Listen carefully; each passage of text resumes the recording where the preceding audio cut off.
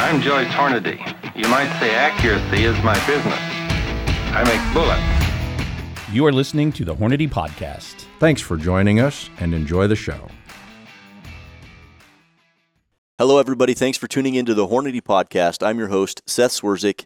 Today, across the table, Assistant Director of Engineering, Joe Thielen, and to my right, Marketing Director, Neil Davies. Guys, thanks for coming on the show. Yeah, thanks again. Good to be here. Now, we're just going to jump right into it because, you know, we've done a whole series of podcasts about ballistic study, and in there we sprinkled in some hunting topics because you get right just south of September and a switch gets flipped internally, and it's all we focus on, and it's all we're talking about, and it's big game hunting and western hunting and eastern hunting and whitetails and mule deer and elk, and it's pandemonium. Well, now we're on the backside of that. We're in the winter of our hunting season, and it's January, but that doesn't mean the hunting stops. And in fact, this is actually some people's favorite time of year because the coyotes, the bobcats, the predators, the varmints. This is a fun time of year to hunt, especially if you're into coyote hunting. When it gets cold, you get snow on the ground. And we haven't done a deep dive for a while. So with you guys here, let's dive right into the VMAX bullet, or the Varmint Maximum bullet, as it was eloquently called early on in its day. Walk us through, guys, some of the early things that you remember. Now, this bullet actually predates both of your tenure here at Hornady. Yeah, I was a college kid back in those days.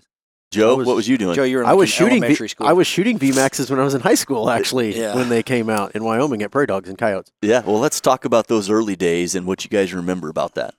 So my first experience with the VMAX was out of a 22-250 shooting the 55 grain, which was like the first one they built on when I got here. So you got to back up and then fast forward. They built it on press A2. It's this gray press they had out there. And it was like, man, I used to shoot those bullets, the first ones that come off that press. So I learned that later in life. But yeah, I started shooting them, reloading them in a 22-250 in Wyoming for prairie dogs and coyotes and foxes. And at the speed of sound or the speed of light?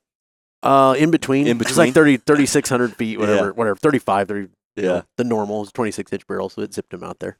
Wow. Yeah, I still remember when they came out. I mean, it fast became the varmint hunting bullet.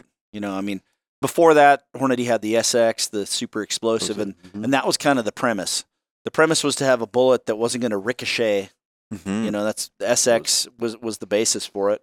And then now, obviously, the VMAX was the same.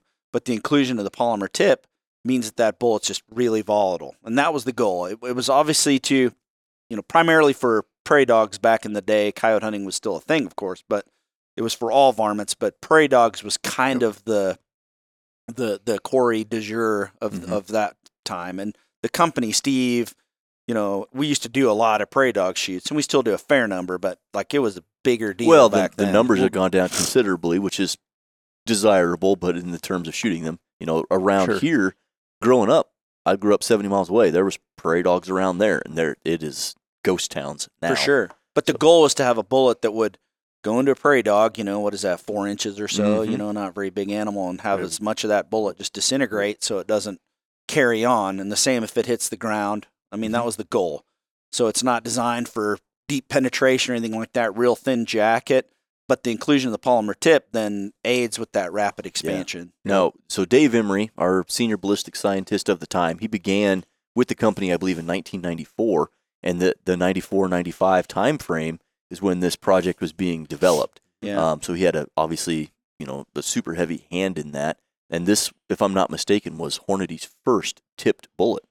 Yeah, I mean, there was that and the SST. You know, our friends in Bend, Oregon had come out with their tip bullet at the same kind of time frame. Late 80s is when like the Nosler ballistic tip came out. So then this was our foray into it. And I mean, Jason Hornady has some good comments on it because he had a lot, you know, he was around back then. I think he was probably selling stuff at that point in time, and he knew it was going to be a big hit. So, and it did become a big hit. Well, it's certainly, I don't know, I wasn't around in 1994. I was a kindergartner. So I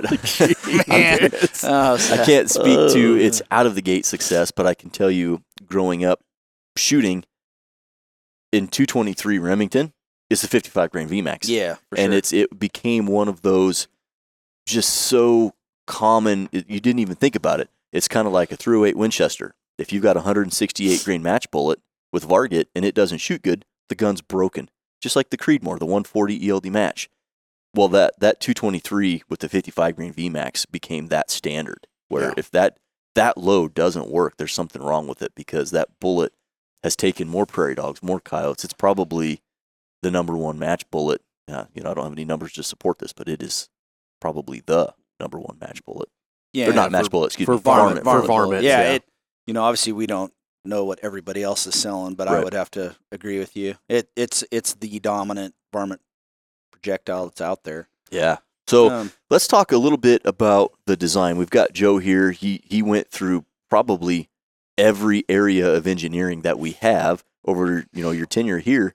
From a design standpoint, what does the jacket look like, and the tip, and how does that all form up together, and what are we looking like for the terminal performance? Yeah, so basically, it's a thin, jacketed, tipped projectile designed for accuracy and volatile terminal performance, which we touched on earlier. So there's no interlock in it. It's made from a thin cup, and then the tip is inserted in there with a cavity below the tip. All those things that make all the VMAXs very volatile when they impact. So they normally nothing there to there's nothing limit expansion, control expansion. It's again for rapid fragmentation. and then built for speed. Amp jackets. Yeah, let's talk about the amp jacket, absolutely. because that's something that we advertise, but not everybody quite understands that process. And it's not necessarily a product as much as it is a process. So, Joe, that's exactly what it is. The VMAX bullets, let's talk about the accuracy and then those amp jackets and how those two play together. Sure. So we'll touch on the accuracy of the VMAX is, obviously, as people know, world-renowned. It's stellar. I mean, we shoot groups in the tunnel downstairs at 100 yards out of 223s, 2250s, triple deuces, the stuff that you would normally shoot them out of, 243, that are routinely in the 2s and 3s. Yeah. So we're talking 0.2, 0.3, and that's 5 shots, a couple of 5-shot groups at 100 yards. So they routinely shoot what we would call just single hole, one hole. Yeah. So what makes that possible, a big part of it is the amp jacket. We just call it amp for advanced manufacturing process. But what that is when you're building a cup and core bullet and you're drawing the jacket from the cup, so you're taking a cereal bowl and turning it into a cup, a taller, glass, if you will, tube. How you turn the cup from the cup into the tube, the steps you use to get there matter. And for lack of a better term, that's the definition of amp jackets, how you get there. It's our 7 herbs and spices. It's our Coca-Cola syrup recipe. It's how we do that is kind of proprietary to us, but it matters in the tooling. It matters in the process itself.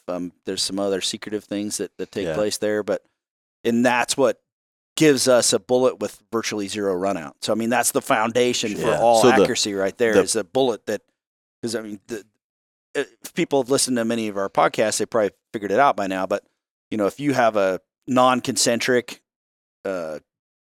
jacket, right, well, that lead is going to push into any of the areas that might not be concentric or have a void or something like that. Well, now you have a bullet that doesn't have a good center of gravity, and that leads to accuracy issues. So by being with practically zero run out, you start with a great foundation. Yeah. Especially at the speeds these things run. Yeah. So that's the goal right there, is the amp jacket. The process is to draw the jacket out in the most concentric way possible that induces the least amount of stress to the jacket. Yeah. So that draws out true. And for those listening, kind of a decent analogy would be if you grabbed a baseball and threw a 4-seam fastball at 100 miles an hour versus an egg-shaped baseball and tried to shoot, throw a 4-seam fastball, it wouldn't spin the same. It wouldn't spin true, and that's not going to go where you aim it. And then the faster you throw it, the worse it's going to get. So, like you had mentioned, Joe, with your 22-250 at the speed of light, if it isn't perfectly circular, starting with the jacket, it will never shoot accurately. And I think in my experience with them professionally and completely recreationally, these are as accurate as any match bullet I've ever shot. Oh, certainly. Oh, yeah. Absolutely. Yeah. So with no way to control the expansion, we don't recommend them for really anything else but punching paper or punching varmints. Yeah. And one thing we didn't touch on, Neil alluded to it early on when he's like, the goal was to upset the bullet as much as possible in a 4-inch prairie dog. Well, then you take it to the guy, like when I started out there, coyotes were worth quite a bit of money, or foxes or whatever. So now you could take these VMAXs and shoot coyotes and never have an exit. Yeah. Because normally those are a mess. You got to sew them up and stuff. Yeah. But now you shoot coyotes and you have a 224 diameter entrance hole and nothing coming out. It was perfect for keeping the fur. It worked great. And they're probably dead right there. Every coyote I've shot with the VMAX that I've put the bullet, in the vitals, it was folded them up in a hurry. Yeah, and having skinned a lot of those coyotes and foxes, when the bullets don't exit, it's like you took a big softball or a grapefruit, and it's like that big of a bruise. I mean, it's all blood, hemorrhaging, but it tissue. You skin them, and you're like, yeah, there's where all the bullet expansion happened, is right there. Beautiful. And that explanation there is exactly why we don't recommend them for any larger game hunting. Yeah. They were never intended, not designed and intended for it. A lot of that would be the jacket thickness. That jacket is going to come apart in a hurry, especially at high velocity. Absolutely. And there's no way to control it. Now, on our hunting bullets, those jackets are tapered largely. So you'll get faster expansion up front where it's thin, but then that jacket gets thicker to slow that expansion down. And that is just not a feature on the VMAX bullet. No, when you shoot the VMAXs into gelatin and, look at them, you are literally looking at pieces. Yeah. And that's why they don't rick. He was talking about ricocheting. They don't, when you hit something and it turns them to pieces, those little pieces have no mass. So they 3 or 4 grains a piece. Yeah, they don't go very far. Yeah, precisely. So, and then, flat bases on quite a few of them. So, I mean, if that makes them easier to get to shoot and shoot accurately. Yeah, and some of that is the arrows. Yeah. So 22-50 is a 14 twist, same with the triple deuce. And we had to make the VMAXs work in all of those twist rates that have been around for 50 years. So that's why the 55 is a flat base. But then you get down to the 50 and the 52 and the 40. Yeah, they got that little boat tail on them to try to help them a little bit aeroballistically, but they can have a boat tail. Yeah, and that boat tail, you still drop a little weight out of the back end of the bullet too. So I mean, there's a lot to that design. Yeah. Make them easier to load. One thing I loaded 40 grain VMAXs for a little while for a 223 Remington, and I hated. And I'm not a big guy. I don't have big hands or fingers, but picking up that tiny bullet and getting it up in there just right, and then seating the bullet to do that with a flat base is it's a little harder. It is much more difficult, especially when you're trying to kick out. And that's why, like rounds. in some cases, there might be like there's a bit of a boat tail. It's more like a cosmetic boat tail, and it helps with loading. Sure. Yep. And those boat tails on some of them probably help with that low speed BC to try to help them buck the wind a little bit better. Yeah, and maintain just any velocity we can maintain downrange with the VMAX is added. Terminal performance or splat factor, as a lot of people call it. Yeah, splat for sure. factor. So these bullets started life in the mid to late 90s as 22 cal specific, but then it spanned, up to, what do we make these 36 5s, 30s, yeah, like 3110s. Yeah, so we go all the way down to 17, yep, and all the way up to 30 cal. So if you're a varmint hunter and you've got a gun, it's a very good chance we make a VMAX bullet for it. Yeah, and and it has. It's taken over. It's become the dominant varmint bullet, which is obviously great for us, but it's based on its performance. Yep. And it just does that really, really well. Yeah, highly accurate projectile that's going to give you no exit or bouncing or anything. So like I think of culling that we've talked about before. Yeah. Exceptional bullet for that kind of stuff. That is, probably one of the most used. Yeah, the 87 grain VMAX in South Africa is really popular, but they're shooting springbok in the head. Small animals. Yeah, it's for they're harvesting meat, selling the meat, all that type of stuff. So they need a highly accurate bullet that isn't gonna, because they're in herds. Yeah, and they don't want to punch through on anything. Yeah, so no ricochet. A lot of times they do it at night, but yeah, it's and for that application, it's obviously really good. Well, if you think about culling these animals, and they're selling it for meat. You don't want any meat damage, any lead. So if it's meant to just unleash all of its energy within 4 inches of penetration, you put one in the ear of an animal like that. Yeah, and like internationally, it's definitely used for some of those purposes. We just don't we don't promote it for that application because well, it's not really larger, common here in America. No, and larger animals, you know, you need to have penetration. Penetration Absolutely. is key. Expansion, all that fantastic, but man, you need penetration, and you're not going to get that with the VMAX. No. There's 3 things for terminal performance: shot placement, penetration, and then the third one is expansion. But certainly, like with some of the smaller ungulates, like roe deer, things like that, in Europe, and other animals of that size, muntjac, maybe even some of the little tiny 10 or little game like that in Africa, Valrebuck, Klipspringer, Dick, all those types of things. Sure, VMAX would be fine. Put it right behind the shoulder, but stay away from the shoulder bone. Then you're gonna. And those animals you just mentioned are, in a lot of cases, smaller than a coyote. Yeah. Oh, absolutely. I mean, they are probably 6 inches, 7-8 inches wide, I suppose. You know. So that would do it in there. But again, we just don't promote it for that application, particularly not in the States. All our animals are much bigger. Yeah, much bigger, and we're not selling wild game for consumption. So no, and those are like in South Africa, they're doing they're meat harvesting. They have to control the game populations on their farms, obviously, because a lot of them are active sheep farms and things like that, and the springbuck breed quite rapidly. But they're doing headshots. Mm-hmm. So we talked about the high-speed application of these bullets, where most of the varmint cartridges, the 22-250, the 204 Ruger, 243 Winchester, some of those, I mean, they're really hot rods. They're screaming out there, and they're blistering fast. Now, these bullets, what are we looking at from a velocity standpoint for an expansion? Because obviously they have to hold up to those super high velocities. What's the bottom end look like?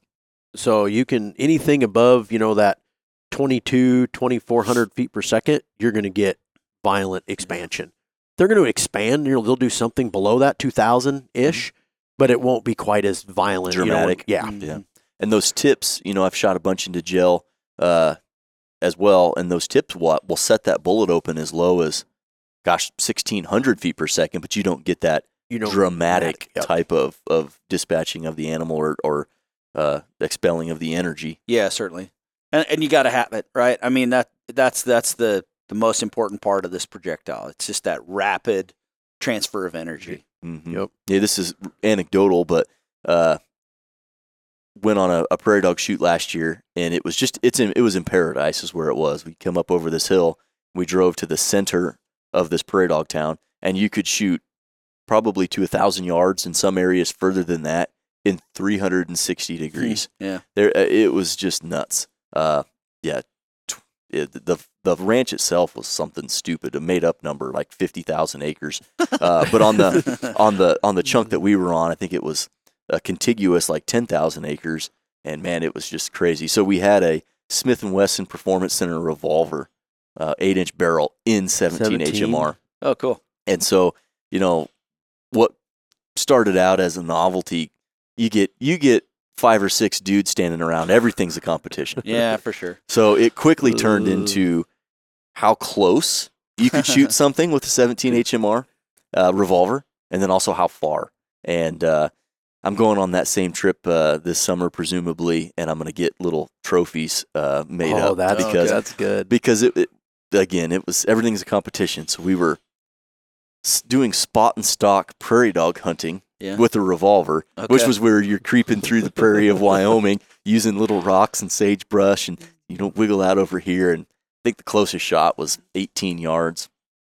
And at 18 yards, even out of a revolver at about 1,400 feet per second, it was still just good pop. Whacked them. Yeah, you popped them. You could see they bloated up. It was not on the opposite spectrum. We had some people come out here one time, and we took them out to go shoot some prairie dogs up north with Doug Durner back in the day. And I remember shooting prairie dogs at like 300 with the 17 HMR.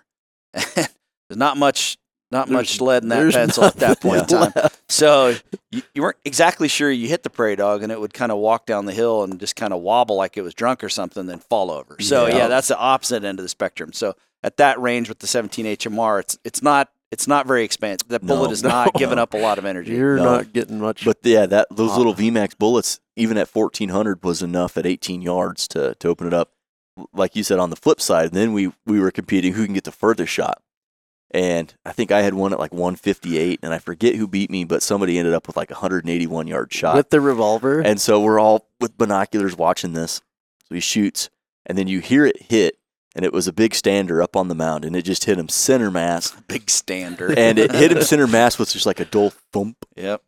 And he just stood there, and then it was just very slowly just fell backward. Just it was so undramatic, but just remember, you don't go to hell for shooting prairie dogs. You go to hell for laughing when they do the aerobatics. Just remember that.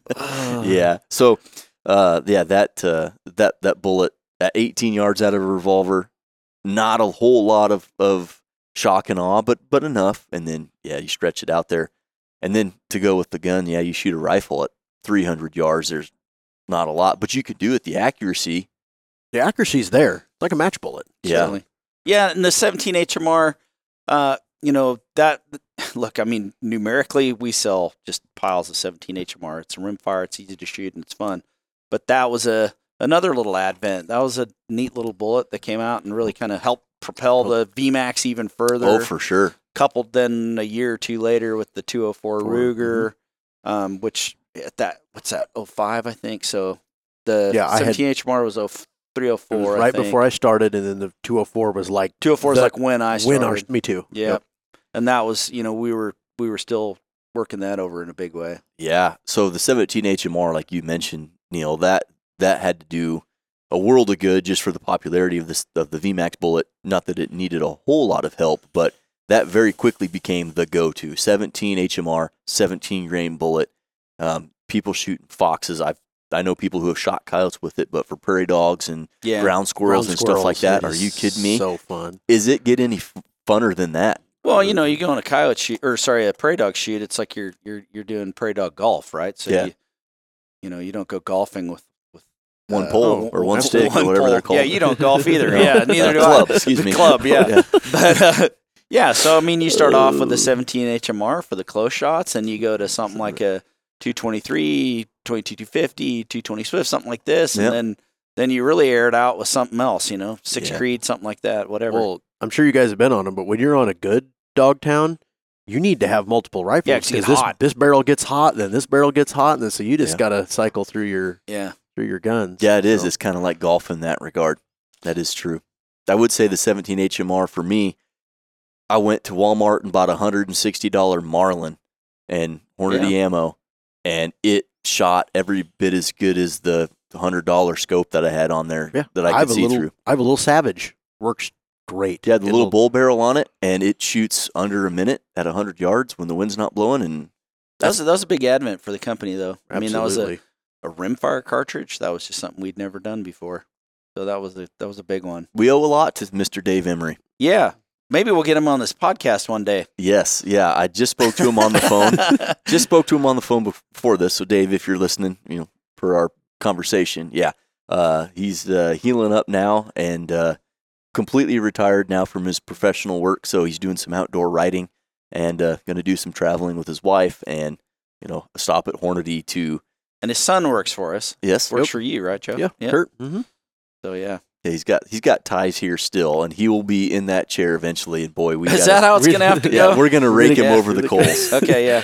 We tried to get him remotely, and just not working out. No, so. and to be fair, I think the listener would lose out on something by not having him here, because when you're in the environment and you're sitting around the table, things just get pulled out of you, and the next thing you know, it's 30 minutes later, and you're regurgitating things that happened 20 years ago that you forgot about. That'll be a long one. You're going to have to schedule a bathroom break in the middle of that. I'm going to have to schedule more like 2 or 3 days because we'll have to do, we got a lot of topics for him. Institutional knowledge. Yeah, so before that devolves. Now, we talked a lot about the design, its application. We've obviously, shared some short stories, but I want to go around the table and open up the golf club bag of your arsenal. What are your favorite cartridges to shoot the VMAX bullet from and for? Oh boy.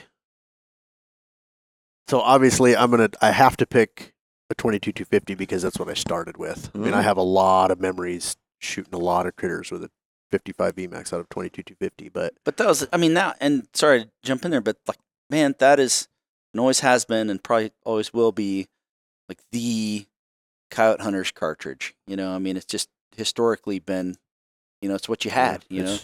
It's kind of a standard, I Yeah. think, is what's people measure against a 22-250 with a 55. Mm-hmm. Does it kill as good as 22-50? Is it Flat. Is flat? The trajectory and all those things. But then again, I love my 223. I mean, what's not to love, especially now, day and age, coyote hunting with an AR-15. Yeah, I mean, well, that is, I was teeing this up for you, Joe, and you might have gotten there, but I'll just toss you this one. I was hoping you'd say 223, and we could devolve a little bit into the 53 grain VMAX specifically. well, that's where I was headed with that, Then because let's I run love with that. it. I mean, Let's that's what go I with shoot that. now out of my AR-15 is the 223 53 grain super performance. Yeah. So let's talk about the precipitous moment where you ran with the 53 grain and talk us through, why that bullet was being designed and then how you use it. Well, I can remember the day that we talked about it. I mean, it Yeah. was Neil and I were talking about bullets and products and this and that. And he's like, I think why? I done I think I went with Les Johnson, and we went Yeah. hunting and came back, and it was, I used an AR, and it's like, man, I think we should do something here. You were like, what can we do to get a little more performance out of my AR for hunting coyotes with VMAC? And I'm like, man, the only thing you can't do anything to the ammo. The ammo was the ammo. We had the powder in the case and all that. So obviously we attacked the bullet like we normally do. Mhm. And that's what spawned the 53. So you basically took a 223 chamber, the twist rate, everything, and you laid out a bullet that was the most aerodynamically efficient projectile you could get in a 223 at that 50 to 55 grains, because everybody knows, as you said earlier, it just works. Yep. Mhm. And that's kind of the envelope that we use that to design. And then obviously we put the same jackets and the tips, all Yeah. the stuff we talked about earlier. The construction is the same, but that's where it spawned. I don't remember what we were doing. We were in your office. Just I like remember. just like all good projects we've come up with around here. I mean, it all comes from somebody's interest in making something better for their own application, I guess. Absolutely. You were out hunting. You're like, how do we Yeah. how do we make this a better? little better? Yeah, So absolutely. you put a little boat tail on there, you change the ogive Ogive. profile up, probably shrank the bearing surface a little bit. Yeah, the And, ogive is a touch longer than the conventional, let's just say 50-55, all the VMAXs, Yep. just because the 223 has a little bit more head height, or you can put a longer ogive in it than 22-250. 22-250 is the cartridge Yeah, that limits the ogive length of the projectile. That's great. Excellent. So yeah, a little longer ogive, little boat tail, Yep. and you're picking up some speed, obviously with the 53 grain, and it's And then loaded in our super And performance then, varmint and ammo. then Dave Emery applied Yeah. Superformance to it, because obviously he was there. Yeah, So then he developed the load. Yeah, so now you're getting 100, 200 feet, somewhere in there, foot per second more velocity out of it. And, and I'm with you, Joe. I mean, I guess a 223 with the 53 grain is kind of my favorite. That's mine. That is mine now. Yeah. I have. So is kinda there some anything else you sentimental want to value. throw in there? The 22-250, Go the, for it. the 223. What are you got Well, one you- more favorite cartridge that you like to shoot the VMAX from? So I love the 17, and the reason I love the 17 is because we go out. That is the first gun with your that the kids. kids pick up. The first gun that they grab, not the gun with the suppressor on it. Whatever, they grab the 17 because it is so much fun. Yep. So those would be my. I mean, this right now 223, 17, 22-250. Those are my top three. And NRL Hunter is going to have a little rimfire How matches cool starting is up that this going to year. be? So Like how that's gonna be fun. Yes. So on Super Fridays, before the centerfire match kicks off on Saturday and Sunday, there's going to be rimfire matches at a few, kind of the test bed this year to see Yeah. how that goes. I hope we see kids out there. Yeah, like right. Bunches of. I mean, that's What a great way to sharpen the skills. Because Well, they'll have a and get 'em 17 introduced. Yep. Yeah, they'll have a standard 22 LR, and then they're going to have a Magnum class as well. So you can shoot 22 mag Or or 17? 17 HMR. Man, I hope we see lots of kids doing that. That would I hope be so I hope we cool. see lots of me doing that. Yeah, That sounds- exactly. That sounds like Yeah, a good but- time. I'm a kid too, I guess, basically. But Yeah. I mean, that's the premise. I mean, that's the beautiful thing about the NRL Hunter, and obviously the NRL 22 stuff. I mean, you get people out there now. People who are really competitive with the NRL 22 matches are not shooting just standard off the shelf guns, Right. but the NRL Hunter 22 and 17 HMR. I mean, that's going to be a different deal. Mhm. That's going to be set up for like a practical application, like you're out hunting. So that'll be fun. Absolutely, it'd be Yeah. super fun. Now, Neil, before we get off on any other tangents, if you've got a golf bag of golf clubs, what are your favorite cartridges that feature the VMAX bullet? Yeah, I mean, if we're doing a a prairie dog shoot, definitely 17 HMR. I don't have a I don't have a 17 Mach 2 myself, but that's another kind of fun one. But yeah, I'd go 17 HMR, 204 Ruger, and then I might go to something like a 6 Creed or something like that if we're going to start 87? reaching out. 22 250s in there as well. Yeah. Yeah, you can't go. I mean, you got to have an can't go wrong. AR. That's just, Yeah. Or 2 or 3. yeah, that shoots them. I mean, prairie dogs are a high volume pursuit. Yeah. But then, you go shoot coons, you go shoot any varmints at all. It's always going to be a VMAX. Yeah. No matter what. The best one, though, while we're on this, I have to share. So back in the day, I'm shooting prairie dogs in Wyoming, and I have a 22-250, and my dad had a 243, but I loaded all the ammo and did it. When the 75 VMAX come out for the 243, Yep. and he was shooting some other like hollow point bullet or whatever. Anyway, I loaded those 75 VMAX 243. 4,000? 3,800? You have never, no, they weren't that fast, Oh. but you have, because of the mass of the bullet and the violent expansion, Yeah. you have never seen prairie dogs do tricks that they do when you shoot it with the 243. Yeah. It was, I'm just telling you, there's something special about that. It was neat. Yeah. Yeah. So- a little bit more energy plus But- the speed. Yeah. That's good It combo. was, that's one thing we noticed right away, and it killed coyotes. I mean, Yeah. Yeah. they were dead. Yeah, Well- that's obviously important. I mean, especially for guys that are, running contests, and there's a lot riding on success there. Absolutely. So But those 6 mils are just so, they're like a shortened match bullet. They are Mhm. so efficient and so good. Yep. All around. And it that was they're like, fun to the shoot. people that would go up, Les Johnson back in the day when he'd go up to Canada, people would switch from shooting their 22 caliber rifles and they'd go up there. It was typically back then a 243. Yeah, You absolutely. wanted something bigger. The coyotes were bigger. They wanted something with a little more impact. Absolutely. Well, I think for me, I didn't shoot a ton of VMAXs growing up. We did shoot some, but again, the prairie dogs, a lot of them got poisoned off, and so I didn't shoot a ton of VMAXs. If we were shooting a coyote or whatever, it was with my 257 Roberts with 117 SSTs. But when I really started shooting prairie dog here, which is in the last few years, I picked up some trends, and my best 3 golf clubs would be at the bottom, the 204 Ruger. I went most of my entire life having never shot a 204 Ruger. yeah. It just didn't, I couldn't justify buying a firearm because I just didn't, my 257 could do it, and then you 308 and whatever else, and 6.5 Creedmoor. Man, that was such an eye-opening moment when it was like, oh, okay, I'm going to shoot some prairie dogs. If it was inside of 400 yards, Yeah. put it on his head and squeeze. And no recoil. You can literally Yeah. watch the bullet get there. It through was, I shot the snot. I made up for the years that I didn't shoot a 204. In the last 2 summers, I've made up for it. Just burned down some guns. So the 204 to me was just, holy cow, this is amazing. And then also the 22-250, I never grew up shooting the 22-250, never had an affinity for that. Going from the 204 Ruger just to the 22-250 and picking up some bullet weight and picking up BC when the winds were really blowing, you could really see the difference on those longer dogs, the 300, the 400 yard, the 250 yard. In some instances, when the wind was really blowing, you could really see the difference.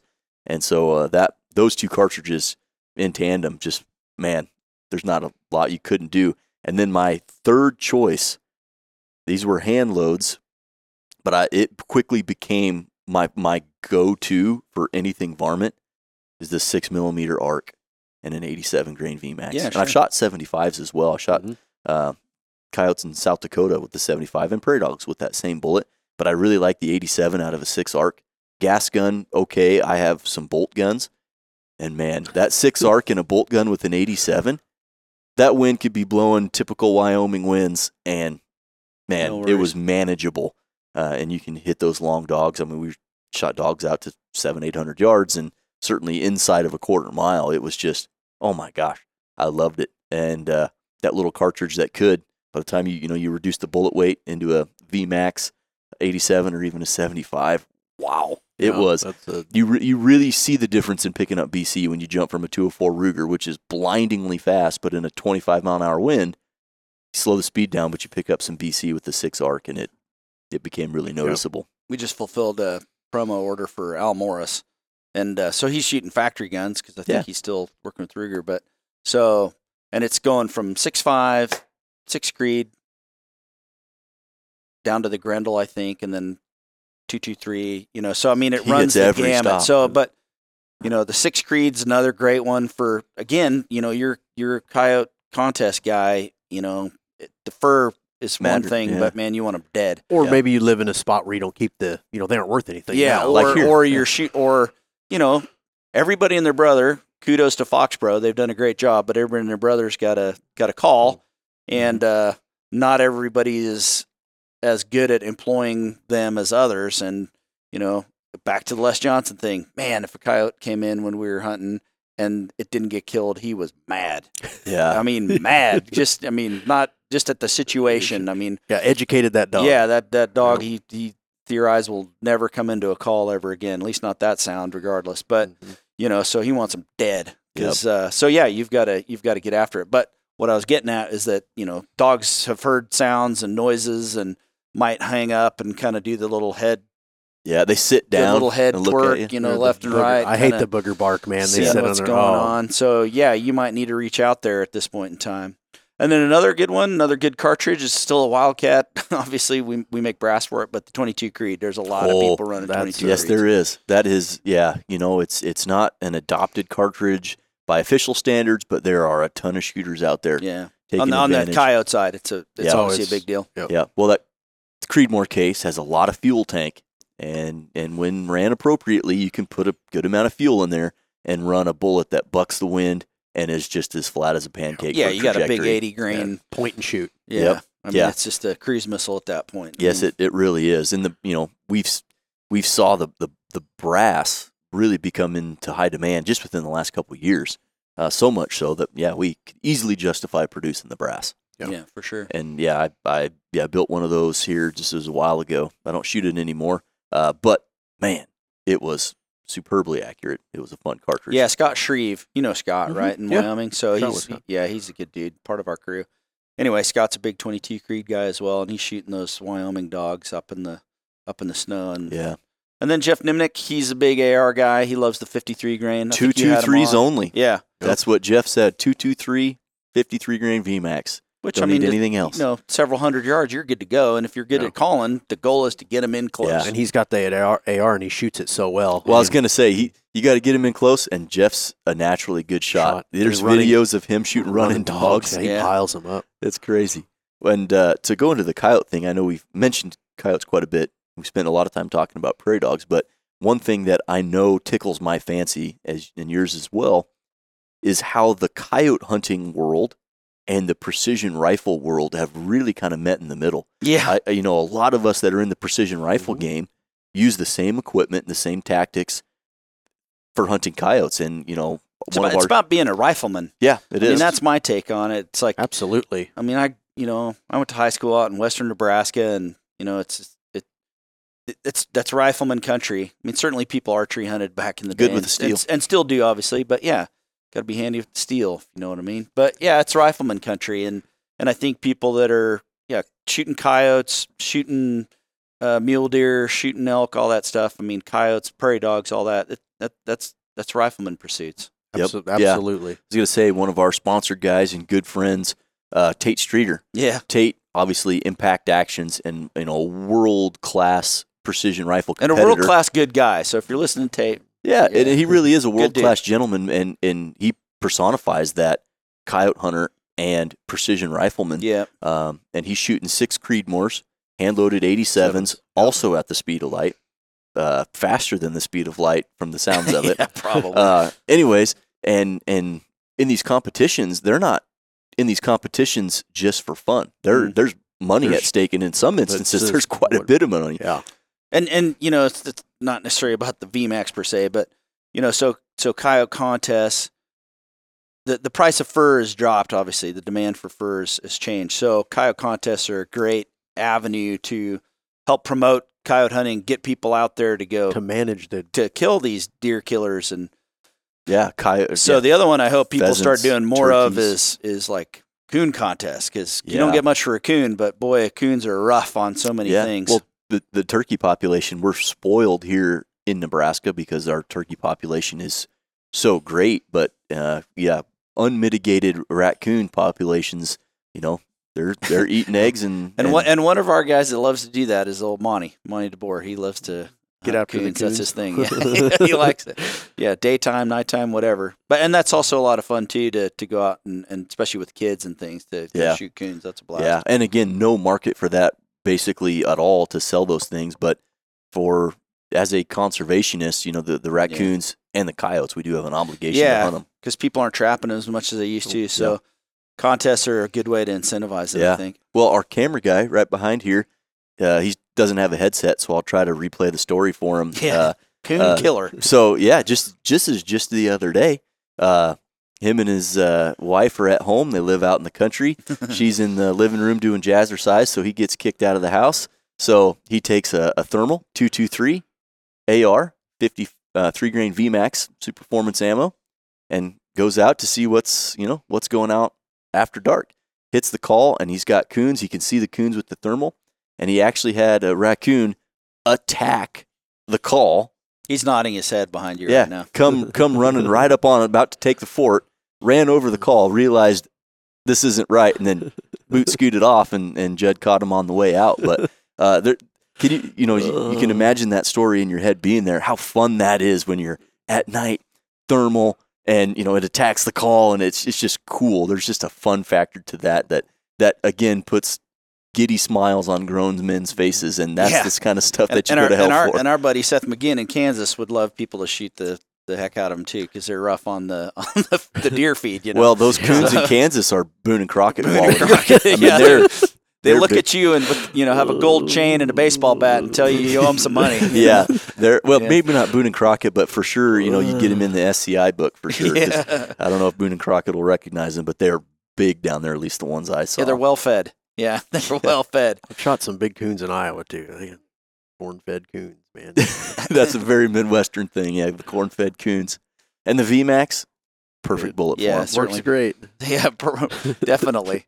I wonder how many. It's probably more than I appreciate, but I wonder how many varmint hunters understand that those coons will respond to those calls on the Fox Pro. You get the fighting coons, and that can be just as or more exhilarating than hunting coyotes in some cases. They will climb right in your lap. Yeah.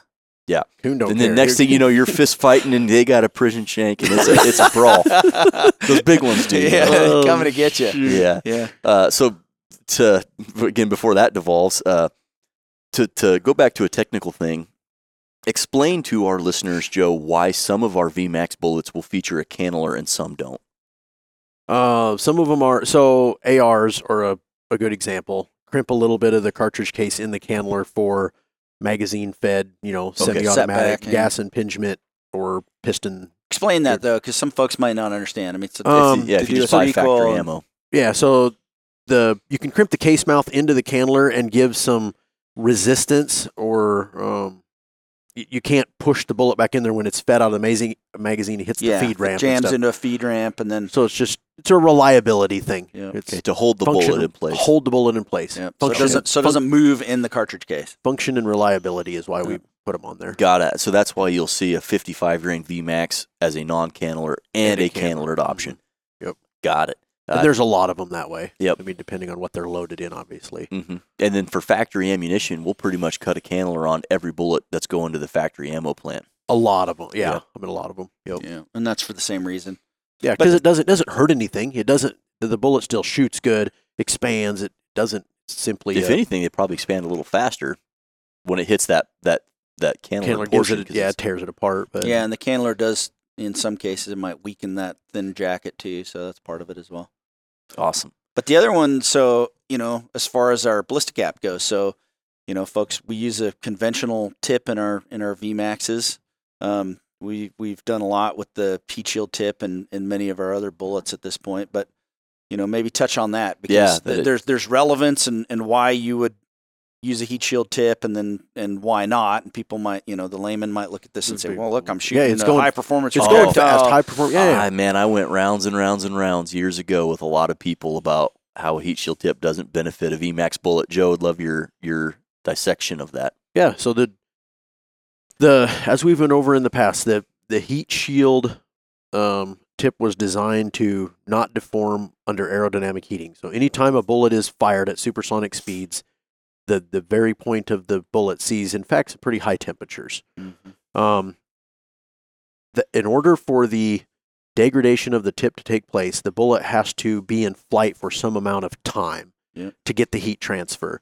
Yes, the VMAXs are going super fast. And retain that velocity. Yeah. Blistering fast. Blistering fast. But they're so fast, and they're not going usually that far, and they slow down quickly because they're not super high BC bullets in the big scheme of things, that they slow down fast enough, and they're so fast they're already at the target by the time any heat transfer takes place. So there's the heat. We've shot them. We've made them. The heat shield tip doesn't benefit gain. them. It doesn't gain you anything. So that's why we use the conventional tips. And there's increased cost with the different tip Sure, technology. absolutely. So Yeah. I mean, if that's was part of it, like in that cost has to go to the consumer, and VMAX bullets are shot in volume. Yeah, and I mean it's just if there was a marked performance advantage, we'd be doing it. Absolutely. It's just we're all users of the product. So. I mean, it's marginal at best. It's not. We couldn't the even. Juice isn't worth the squeeze. Couldn't even hardly measure it. Yeah. So that's a thing. Yeah. So, but in our app, we do have our BC calculator, our conventional BC calculator. So you can use that. You can use the ammo calculator, or pardon me, the ammo library if you want to as well. Sure. But then you can use the standard BC calculator if you want to use that as well. But it's not in the forward offside. Right. Yep. And not necessarily applicable if you're going to be shooting something that far away. Yeah. Jump into a bullet that is in the forward off. Exactly. Awesome. Is there anything else, guys, around the VMAX bullet that you want our listeners to know or hear about before we wrap this thing up? Accuracy standards are high. I mean, we hold them to very tight tolerances, and we test them extensively. I mean, that's a big one. Mm-hmm. I mean, they're not that. I mean, we have multiple match accurate hunting bullets, but this one's kind of kept to that standard all the time. Yeah, and thankfully shoots that way all the time too. They're just by nature of their construction, they're accurate. They're easier to make easy to accurate. make too. Easy to make accurate. Yeah, seems like you turn press A2 on, making 55s, and it spits out incredibly accurate bullets. Well, and it starts with that amp bullet jacket. I mean, the match accurate or the match amp bullet jacket is a big part of why it's easy to make shoot accurately. Mm-hmm. Yeah, those jackets are the cornerstone for sure. Yeah, absolutely. Excellent. Well, guys, I hope you get a chance to go out and use some VMAX bullets here while the furs are good. Not that really matters anymore with the current market conditions, but it always is cool to shoot a big furry male. When we've got snow this year, I'm telling you right now, we've shot some beautiful dogs this year. Love it. They're bleached out. They're good look. We've been cold and we got snow, so they look really good. So yeah, if people can get out and shoot them, they're good looking this year. I've only shot one coyote so far, and it was with the bow. Wow. Hey, oddly enough, yeah. Any way you can get them. Yeah, that's absolutely. That's the universal. If you see a coyote, it must die. Yeah, you'll never kill them off. It's going to be February here pretty quick. Yeah, so it's go time. It's prime time right now. It's prime time. Get out there, shoot some coyotes. If you don't get out there and shoot coyotes, the spring and fall is coming. Those prairie dog pups will be out here in just a few months, and May, June, it'll be good time for getting out there and laying down some prairie dogs. Yeah, for sure. That is the game plan for me, at least. Absolutely. May. I love shooting in May. Yeah. Not too hot. Pups Dogs are out. Yep.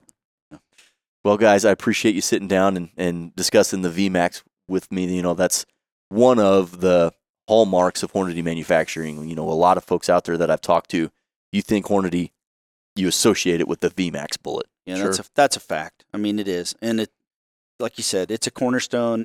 It's part of, I mean, look, it is what it is because of the way it's made. And the success that people have had with it for 30 years or whatever we're at now, 20. Yeah, it has been that long. Yeah. Wow. Yeah. Nearly 3 decades. That's pretty awesome. Proof's in the pudding. It wouldn't be a product around today, 30 years later, if it just wasn't working. Yeah. And it works. Awesome. Well, everybody out there, hopefully you enjoyed this deep dive into the VMAX bullet. It's one of our favorite bullets here. Certainly our favorite for shooting varmints. We hope you enjoyed it, and we'll catch you on the next one.